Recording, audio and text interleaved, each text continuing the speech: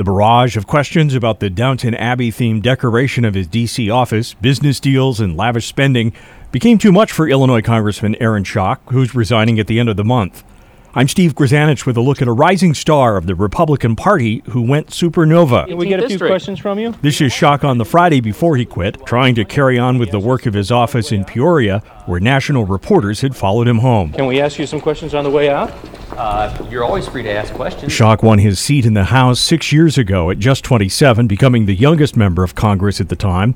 As questions arose about his spending, he defended his youthful, active lifestyle in an interview this month with ABC News. I've never been a old, crusty white guy. I'm different. When I take a personal vacation, I don't go sit on the beach. I go do active things. And so I'm also not going to live in a cave. Photos posted to Instagram over the years show him hang gliding and surfing, often shirtless to show off a physique that landed him on the cover of Men's Health magazine and a 2009 guest appearance on The Colbert Report. I've also learned from TMZ that you have six-pack abs. Is there any truth to that, Congressman? Well, it's a simple question, and I think your constituents deserve to know. Schock has also been dogged by questions about his sexuality, fueled in recent days when the Associated Press reported about a photographer who traveled with him on numerous official trips. Is it true or not, is what I'm asking. is what? I don't want to spread rumors. So let's just put it to bed. Say it's not true. So it's not true. It's not true. Thank you. You're welcome.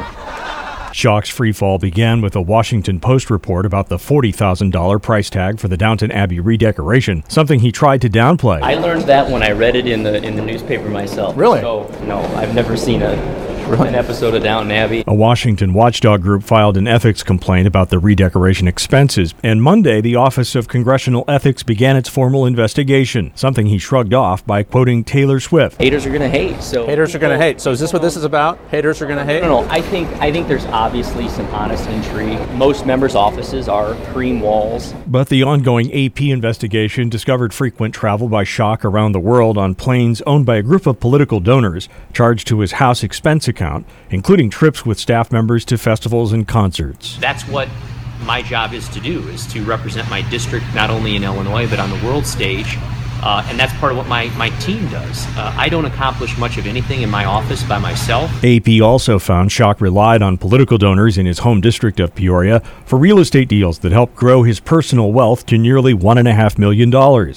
But he described his finances much differently in a January interview with MSNBC. I'm somebody who started out my career on minimum wage and slowly moved my way up the economic ladder. In his resignation, Schock called the events of recent weeks and months a great distraction that's made it too difficult to serve the people of his district, as he talks about in this 2013 public service announcement. This is Peoria, my hometown. I'm Steve Grzanich on Rivet. Challenges with poverty and homelessness.